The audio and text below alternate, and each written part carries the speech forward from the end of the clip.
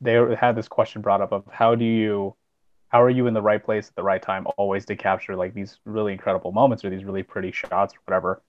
And sometimes they say, well, usually we're just talking with them or something else is happening, and then we see them do an action, and we're like, hey, can you just do that again? And so then they get in a position to record that moment again. And in a way, it's not fake because they already did it. They've already done it, and it's part of their natural, movement and course, so to speak. Hello, everyone. Welcome to the fifth episode of the unofficial Last Year Film podcast. I'm joined by Kristen and last year university alumni Jon Hwang. Say hello. Hello. Hello. Yay. All right. So today's topic is commercial and documentary filmmaking. And so we have Jon, who is great in both of those aspects. So, Jon, let's just go through you. Tell us a little bit about your background and how you got started in filmmaking and where you are now. Yeah, so I started doing film in high school where I took like an intro to film class and that kind of piqued my interest. So throughout high school and college, I was doing a lot of like video stuff for my school and a lot of like promotional advertising content for both my high school and my college. Um, and I think especially during my time in La Sierra, I was doing a lot of my own client work as well outside of the school. And so throughout those, 8, 9 years, I was able to build up a fairly decent clientele. And I've done quite a bit of that kind of like one man band style promotional work. And recently, in the past couple of years, I've teamed up with two of my old high school classmates and starting up a film production company, commercial film production company. So we've been doing Yay. that for a couple of years. Yes, that is awesome. So let's just go through each one of us and uh, d use our own definitions of commercial and documentary filmmaking. So, what is commercial filmmaking? I think it's Uh, just something that's used to either sell or enhance the look of a brand or the messaging of a brand. yeah, I would tend to agree. I think it's very targeted. There's a point other than the story. The story is serving some other purpose Right. than just telling a story, is what I would say. Yes. All right. And documentary filmmaking. So let's go with Jon. What is documentary filmmaking? I think documentary filmmaking is, I mean, I want to say it's telling something that's, you know, rooted in reality, but I think a lot of narrative work is very much so rooted in reality too. But I think it's like traditional documentary is um, really letting yourself as a filmmaker just being the person that captures something in its uh, like original habitat, whatever your subject would be, and presenting that to the world. I think now we have a lot more artistic documentary work that kind of blends a lot of traditionally narrative aspects of filmmaking into the documentary world, which I think is pretty cool.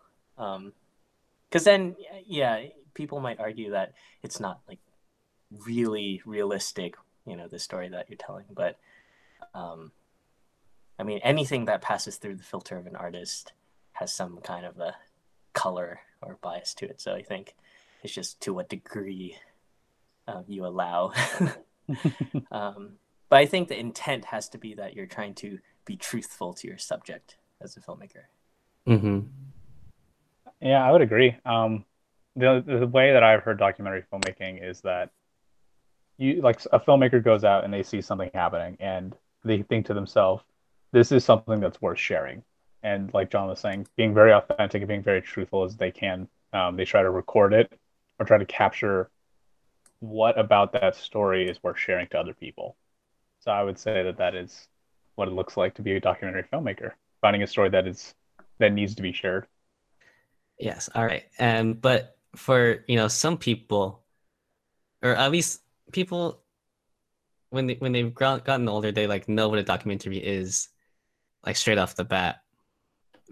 Like comparing it to like a Hollywood movie. how would you differentiate between a documentary and a narrative? Because they usually always have a beginning, middle, and end. So how would you differentiate documentary narrative? That's a hard question. Um, I think a big difference between a documentary and a narrative is that a documentary tends to show a little bit more than a narrative would, in my opinion.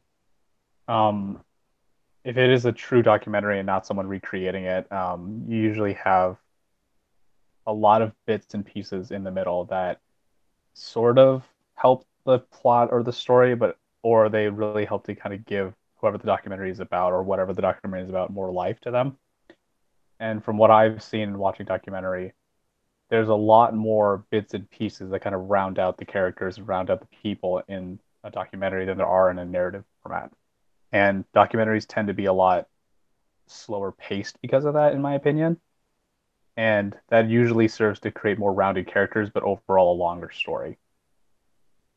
Yeah, I think with like documentary, you take existing pieces and you craft the story from that. Whereas I think with narrative, you put the story as the primary driver, and then you create the pieces to fit that story. Would you guys agree that like documentary is just more based upon like existing and nonfiction work as compared to like a narrative that may be based upon nonfiction or true stories, but like narratives just dramatize it more and exaggerate it. Well, I I think think it's a really documentary, great summary. yeah, right. Sorry, But go I ahead. mean, documentary stuff can definitely be dramatized too. So I was watching a documentary and I was watching a behind the scenes of the documentary and they had this question brought up of how are you in the right place at the right time always to capture like these really incredible moments or these really pretty shots or whatever. And sometimes they say, well, usually we're just talking with them or something else is happening and then we see them do an action and we're like, hey, can you just do that again? And so then they get in a position to record that moment again. And in a way, it's not fake because they already did it. They've already done it, and it's part of their natural, movement and course, so to speak. And they're just trying to make sure that they capture it versus someone writing in the story, such and such a point, this person does this. So the organic nature of something isn't ruined by repetition necessarily, versus what like John was saying before in a narrative, they have to choose very specific points they want to show, and they just keep that going over and over and over again. Agree with that, John? I think so. Yeah. All right. All right. For commercials, how is at least for more storyfied commercials, how is story incorporated into a commercial? I mean, nowadays, I think branded content is a big thing because our culture is so focused on this whole story forward aspect of like everything in media. So, branded content really is just a piece of content that is attached to a brand. So, a lot of times it could be like a mini documentary that's somehow attached to a brand. It could be like a full-on like narrative piece. It could be a short film, Hmm. or it could be like tiny little 30-second spots, 15-second spots um, that aren't your traditional like selling forward commercials. So yeah, there's a lot of like a lot more interesting storytelling in commercial in the whole commercial industry now, which is kind of cool because it lets you as an artist have a little bit more creativity in how you present like a brand. How do you find interesting ways to promote a brand, um, kind of like the messaging of a brand, without just purely selling. Hmm. Yeah, let's touch upon that a little bit more. How do you kind of incorporate a brand into your content so it doesn't seem like you're selling it? I mean, sometimes it'll just be the fact that it's commissioned by a brand. Um, so if I mean, there are a lot of say like musical instrument brands that commission pieces talking about um, musicians that may have like used their instruments or may be currently using their instruments, um, and then it's just the discretion of the brand and the creator as to like how much you actually want to talk about the brand in the piece versus staying on target with the story. Chris, anything to add on to that? I've been seeing a lot of commercials nowadays on the internet where back in the day with television, you would usually have a brand would usually like get itself associated positively by telling a good story, or they would like get someone that is very notable to essentially be on, to sell their brand. So like a celebrity, right? But I think everyone can kind of look at Super Bowl commercials as a really great compact way to do commercial storytelling. And obviously, these are brands that have a lot of money and a lot of, ability to have resources to tell really good stories. But more people remember story forward commercials, like Super Bowl commercials, than they remember one-off commercials that kind of go by and are just designed to sell you a product that are not designed to sell you a story as well. So I think, like John was saying, we're in a really nice space nowadays where there's more opportunity to tell stories within a commercial. Um, but at the same time, you are trying to, at some points, manufacture a story to sell a product. And at some points, you're lucky enough to have a story already existing that you can capture and then, refer a product with. So I think it's kind of difficult nowadays, but it's also really opportune. There's a lot of opportunities. Yes. So let's touch upon, or let's just dive into commercial filmmaking. How does one get started in commercial You filmmaking? convince somebody with a business to give you a chance. That's very true. I mean, yeah. So for me, I was in high school. I had just taken that super intro to film class where I just learned how to edit roughly and how to you know super simple stuff. 180-degree rule, and so coming out of that, I made a bunch of like class event videos. Um, but every year, my school had this little mini contest for creating like a promo video for the school. Cheap way for them to get a lot of cool promo stuff for them to use. But yeah, I created a piece for that. So uh, they liked what I made, and they continue to hire me based on that. But yeah, if you're able to, yeah, especially with this whole branded content world, if you can show that you can take pieces and create some kind of a story, you'll probably be able to convince somebody to let you do something for their brand. Hmm. Yeah, personally, for me, when I entered college, I had, little to no film experience and little to no film education. And I was just wanting to really work on something. And so I started asking around, hey, does anyone need a video? Does anyone need a video? And our church that was associated with our university was like, hey, yeah, we've been working on this community service project for a really long time, and we would like to, kind of showcase how we're going to transition from this model to a different model now that we have a new space. So could you help record with us? And I was like, yeah, sure, absolutely. I would love to, do it and just get the experience to do so. And so essentially, I made a PSA commercial version thing for them for free. And, granted, I didn't really get much out of it other than experience working for it. But sometimes you need to almost create opportunities and look for opportunities that, would allow you to be in that field and within those parameters so that, you learn how to operate within them. Yeah, and I mean, especially as a student, it's pretty easy to, I think, operate with that one man band mentality and be able to find some decent work, especially like for a student. You have access to a lot of friends that you don't have to pay professional rates. You have access to a lot of equipment, whether from your school or it's like, I mean, equipment's dirt cheap nowadays and super good.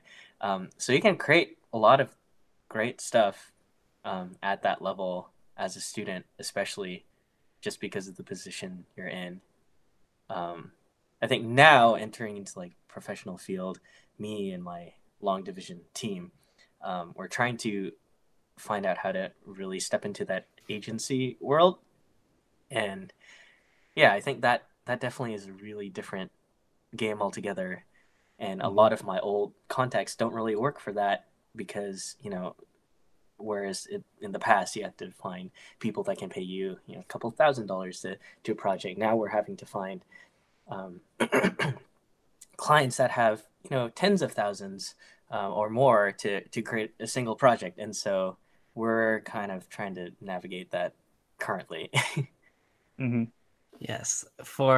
We talked a lot about branding content, and everyone knows at its base what a commercial is. Let's talk about some like different categories within commercials and branded content. So we were talking earlier about like storified, story or story forward driven commercials. What are some other categories? I mean, there's your classic just talk to the camera salesman infomercial. Yep. There are things that are purely like documentary based. There are lifestyle pieces where, I mean, a lot of times we just did one where we're working with a dental company, and it's just a bunch of pretty B-roll of um, people going to through their life and going to a dental office, but it's all like narration driven. Um, there's like anthem pieces that a lot of sports uh, type of commercials lean towards. Hmm. I think a new one that's kind of popped up in the recent internet age is, and I hate to say this word, but essentially influencer driven Oh commercials yeah, or influencer driven products. So I think everyone has seen Instagram where you have their friend that has like, oh, use my code and get 15% off on whatever product I'm, working on. So in that way, it's very, it's related to the old school celebrity brand of right. commercial where you'd get someone that to sell your product. But Yeah, nowadays, essentially everyone could sell you a product because in the way that they're getting to you is through familiarity or recognition. I recognize this person, I recognize, my friend, and so I'm going to trust that product more because of it. And especially with the age of YouTube and the age of Twitch streamers, you're going to get a lot of people that have maybe like mid-roll ads or pre-roll ads or something that are on their 10-minute video versus watching a television show of 20 minutes and having, 22 minutes and watching 8 minutes of ads. So it's a new age, it's a new time for advertising, and there's a lot more people that can sell you a product nowadays.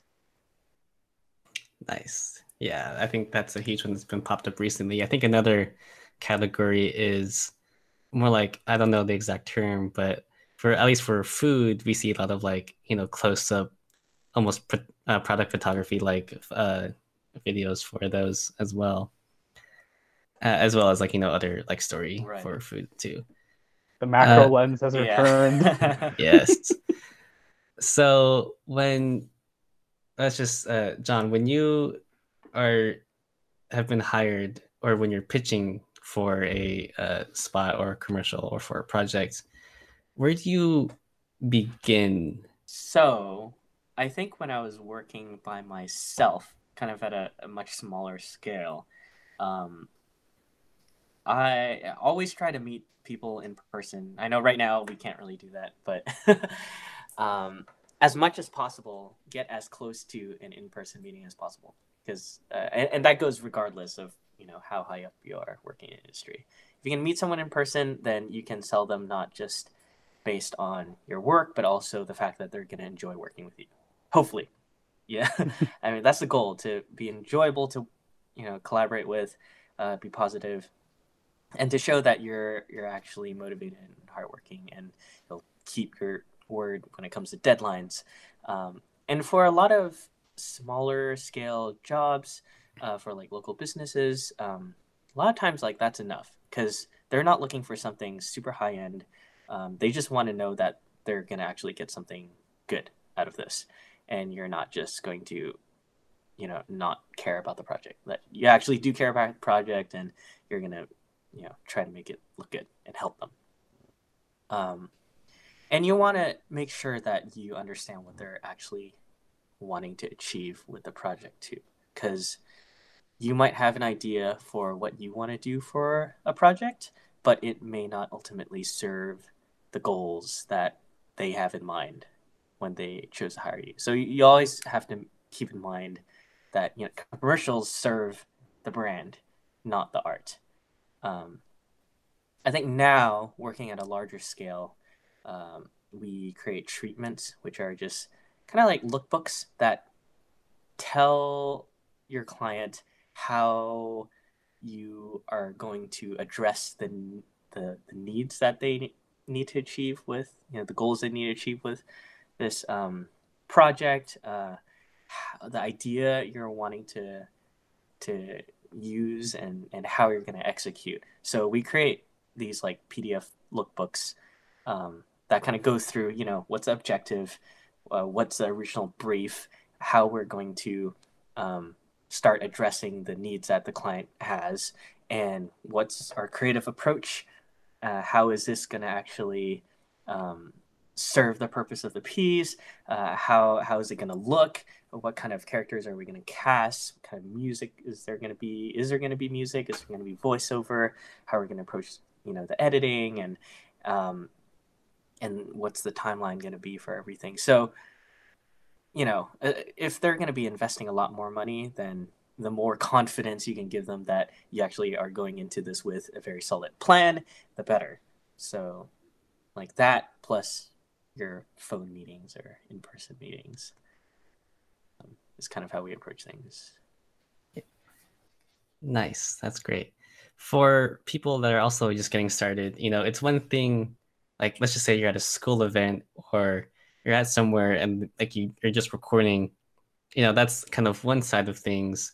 But then it's like a whole other thing to actually like kind of like create a brand and content piece and sell the school in like not so much in terms of like selling, but in terms of like highlighting what's going on. How do you transition between that? Oh, I'm just here to capture stuff, or yeah, I'm just kind of at the client's workstation. I'm just like recording stuff. How do you transition between that and actually creating a piece that looks good and stays with the viewer? I mean, I think there's two. I don't know, Chris, do you have anything to say about this? You're nodding your head.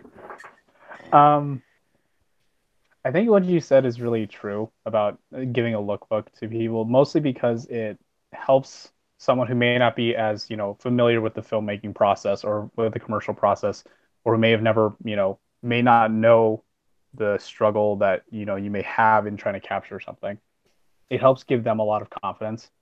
And in doing so, like you're saying, it gives them more confidence in investing their money and their time into you as a filmmaker. And when it comes to capturing attention, I think you're trying to balance, obviously, a lot of things. You're trying to make sure that the content either is visually, has some type of quality to it, has decent audio to it, has some underlying story that a viewer would relate to or meets the need that they're looking for. So if for branded content, if you're trying to sell a product or sell a service or sell just the brand, you need to think about the audience of that brand and how you're trying to capture and meet their needs and their questions.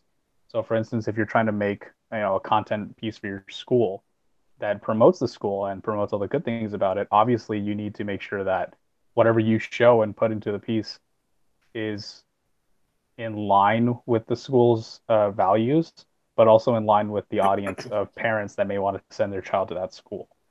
So using that in mind, keeping your target audience both as the commercial for your client, but also for the audience of that commercial, keeping both in mind, I think is what creates a really good piece and ultimately will help kind of make both parties happy in that sense.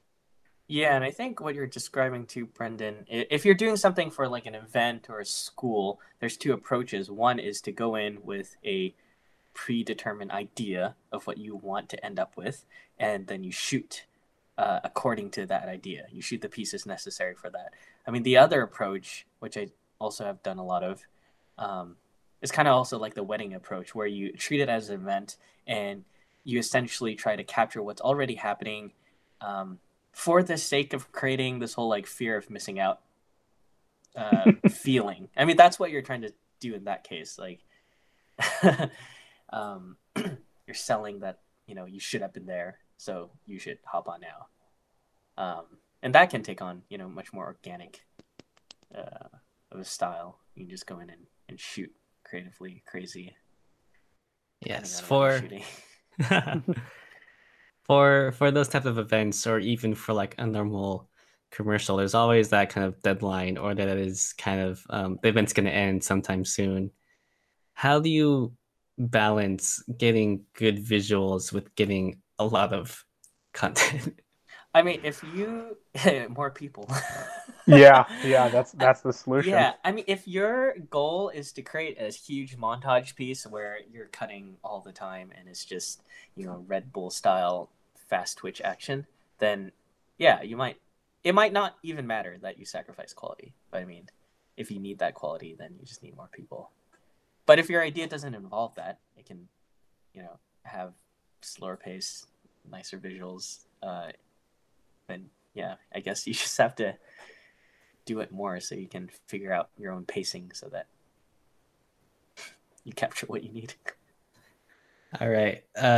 Last thing on commercial before we move on to documentary. How do you keep in mind the distribution for any branded content that you might create for a client? Yeah, I just try not to touch that because that's not my specialty. I mean, that's the job of the marketing and sales team, or if you're working in the agency world, like we're just creating the content. You should have already had a plan in place on how to use it. I think throughout my time, I've had a lot of people ask me how they should be implementing things, and I feel like nowadays I just try, unless you're really good at it. I personally try to not step into that too much because, um, yeah, I don't have a lot of experience in that, and so they shouldn't trust me because I shouldn't be the person to be talking with for distribution or utilization of whatever content I create.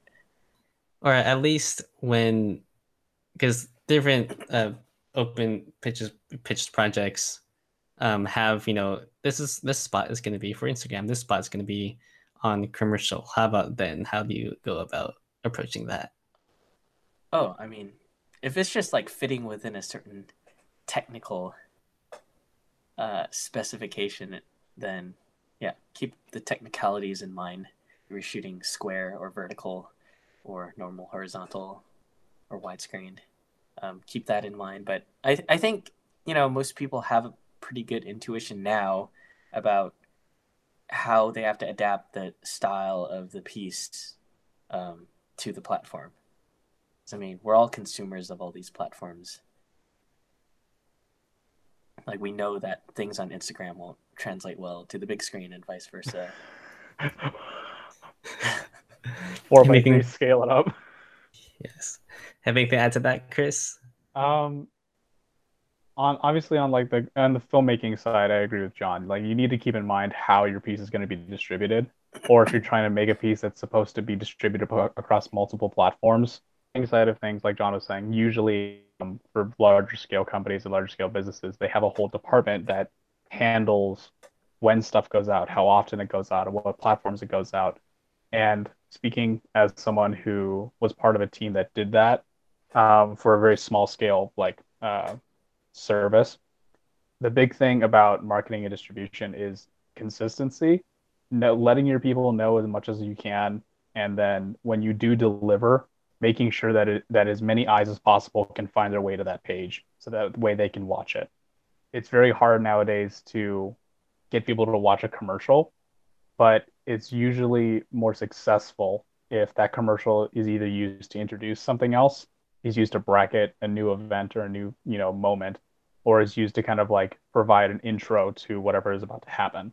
So if you are, making the commercial and then also, marketing it and distributing it for the company, you need to kind of keep in mind when is this video going to be most effective to meet the needs of this client, and then you need to make sure that that gets put out, and then maybe every week, every other week, you put it out again, just to kind of remind people that that's part of this brand now. Yeah, and I think from the filmmaking side too, well, filmmaking and selling yourself side, if you're creating a piece of content, and like, big commercials do this too, but if you're creating a piece of content, it's more than likely that you'll have pieces to create smaller pieces of content from that hero video. And so most projects we have, there are quite a few cut downs. If it's a 30-second spot, they might want, a handful of 15-second cut downs that highlight specific things using the same main assets that we shoot for the main hero video. And so that's something that you could always pitch to like a smaller business that may not think of that as an option. Awesome. All right, moving on to documentary filmmaking. How does one begin a career in documentary filmmaking? You shoot Learn how to make documentaries. documentary films. Yeah, we literally said the same thing. Learn how to create a documentary. Look around and look at the stories that are so unique and interesting that they need to be told and shared, and practice on those.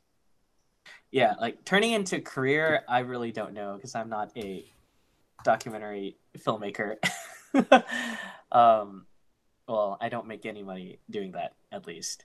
Um, but I would assume that it's much more like the narrative path, or maybe like the indie narrative path, where you have to go and find distributors and you have to make things that people would want to see and that you can sell.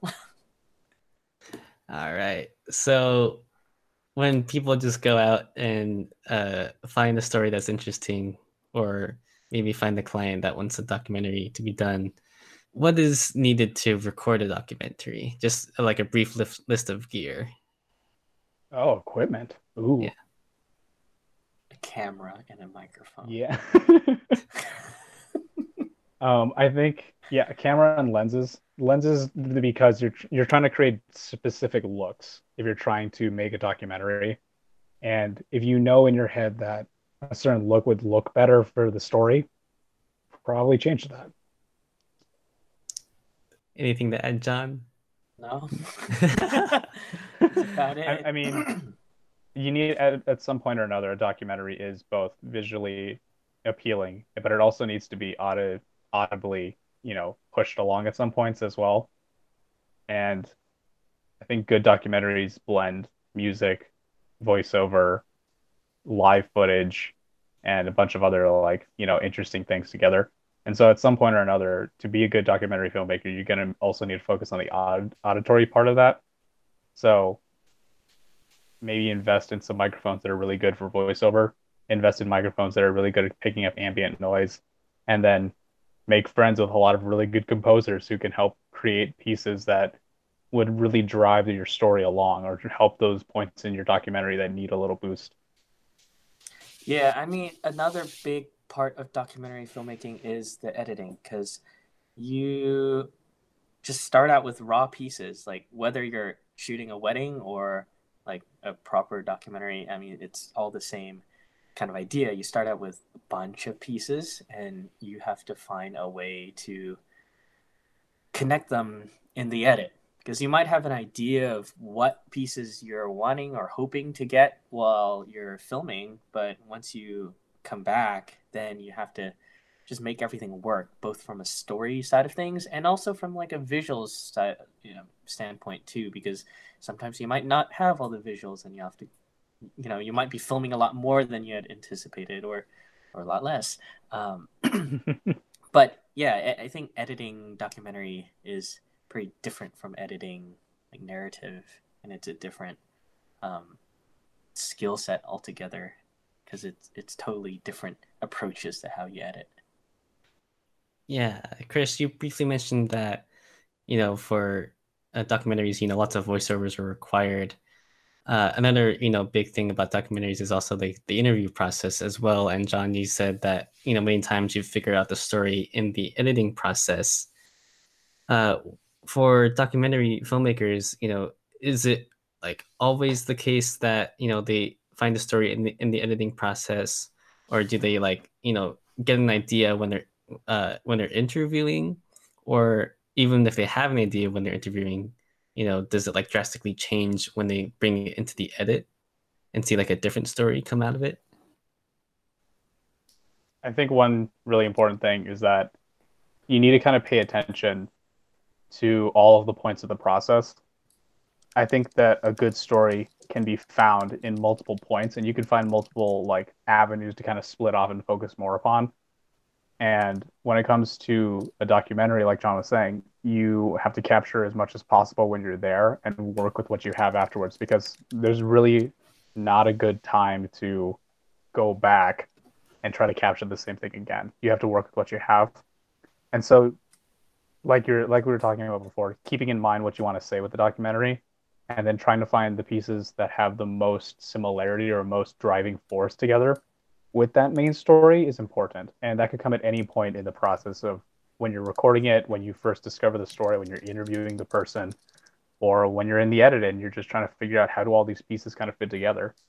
For B-roll, and for balancing the visuals with the quality, is it just another matter of, finding more people, or what should people keep in mind when filming B-roll? You probably have a plan of what you want to film prior to, or I hope you have some kind of a plan of what you hope to capture when, you're planning your project out. And then you go, you might get some things and be disappointed in a lot of other things. But Yep. especially once you start hearing if your documentary involves talking heads and having people talk, um, it's pretty helpful having at least some of that before you go and film the majority of your B-roll, because sometimes they might shed light to things you may not have thought about that you would now want to capture. Like maybe they talked about something that you couldn't have researched beforehand, Mm-hmm. and that might give you more opportunities to um, come up with new ideas about what you want to film. But I mean, when it comes to B-roll, like honestly, the more the better, because Absolutely. if you come back to the editing room, basically, if you can't find a piece of B-roll that matches what is being told in the story, then you're just going to cut back to the talking head, and the more of that you have, the less engaging it'll probably be. I mean, to the Mm-hmm. point where I think on the past few projects, Alex, my partner, for a lot of these like branded content type things, like he hasn't even recorded video alongside his interview. Um, and in a way that helps keep the interview process much more organic and a little bit less scary, if especially if your talent isn't used to cameras. If you just have like a voice recorder, then you can be a lot more organic with them. But that also means that you must have the visuals to cover for you throughout the entire piece. To add to that, to kind of like give some examples, I think a really good one to kind of keep in mind is if you're doing an interview and the person you're interviewing describes a process of how they do something. So let's say that they're a glass blower, right? And they talk about how they have to dip the glass and get it to a certain heat, and then they have to pull it out and spin it, and then they have to blow it and rotate it at the same time to watch it cool. They're essentially giving you a list of things to visually go and look for. So when it comes to recording B-roll, if you record all of the process points, you have a lot to cut away to as they're describing what's happening. Additionally, for B-roll, like John was saying, they may say something that you may seem completely, mundane to the normal person, but is vital to what they do or vital to their story. And you need to go find that unique piece of equipment or that unique moment of their process that you want to record. And so I think when you are listening to an interview or talking with a person or discovering their story, having someone really be meticulous about what they're talking about and trying to look for these visual moments within all of their storytelling is really helpful. And then obviously when you get there on the day, you can really kind of focus in on, okay, these are the things that we noticed. Now that we're here and now that we've captured those things, what else in this space is worth looking at or is interesting or is different or is unique? And I think, like John was saying, having more than one person speeds up that process and makes it a lot easier for you as a person editing it to work with more than one angle of footage or more than one uh, focal point of a lens or one style, so to speak. It's a very, very helpful to have variety because variety really drives a documentary film as well. Yeah, and I think a big piece of being able to have access to a variety of things to show is to go in and be truly interested and invested in whatever it is you're trying to capture. Because if so, I shot a documentary with my other partner Eric, but one of our former teachers and now friend. Um, Honestly, all we knew was he made art that involved like carving some kind of wood, and he was inspired by his hikes in the Sierras. And I think for this project, we definitely went in with a lot less of a plan because it was more of a passion thing, and we kind of wanted to let him lead what the story would become. And we're glad we did that. But I think it wouldn't have been as enjoyable of a process if we weren't, fully invested into this thing that he was a part of.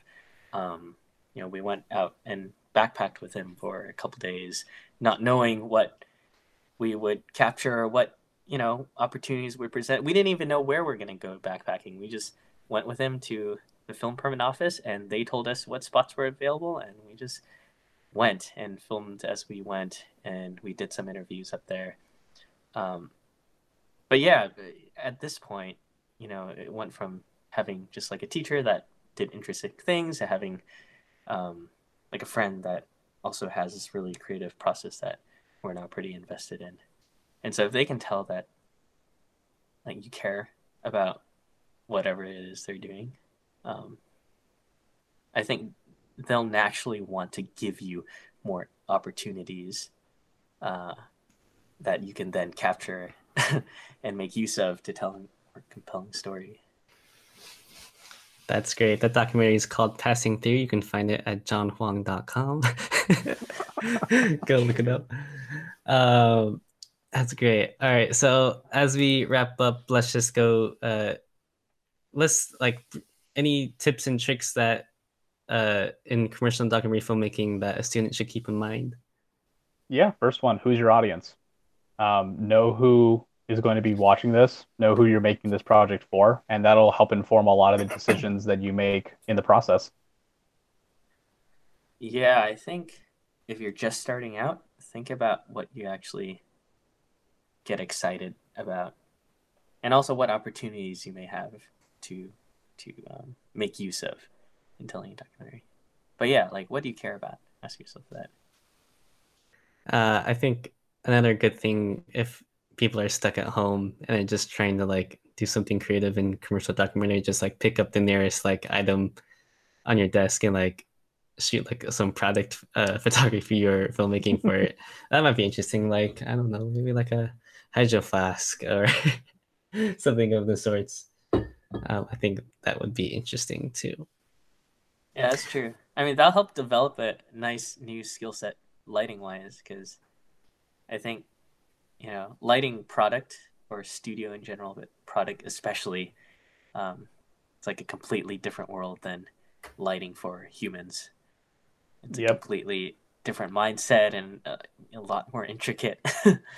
So if you can develop that skill set, it'll be handy. Yes, and it is.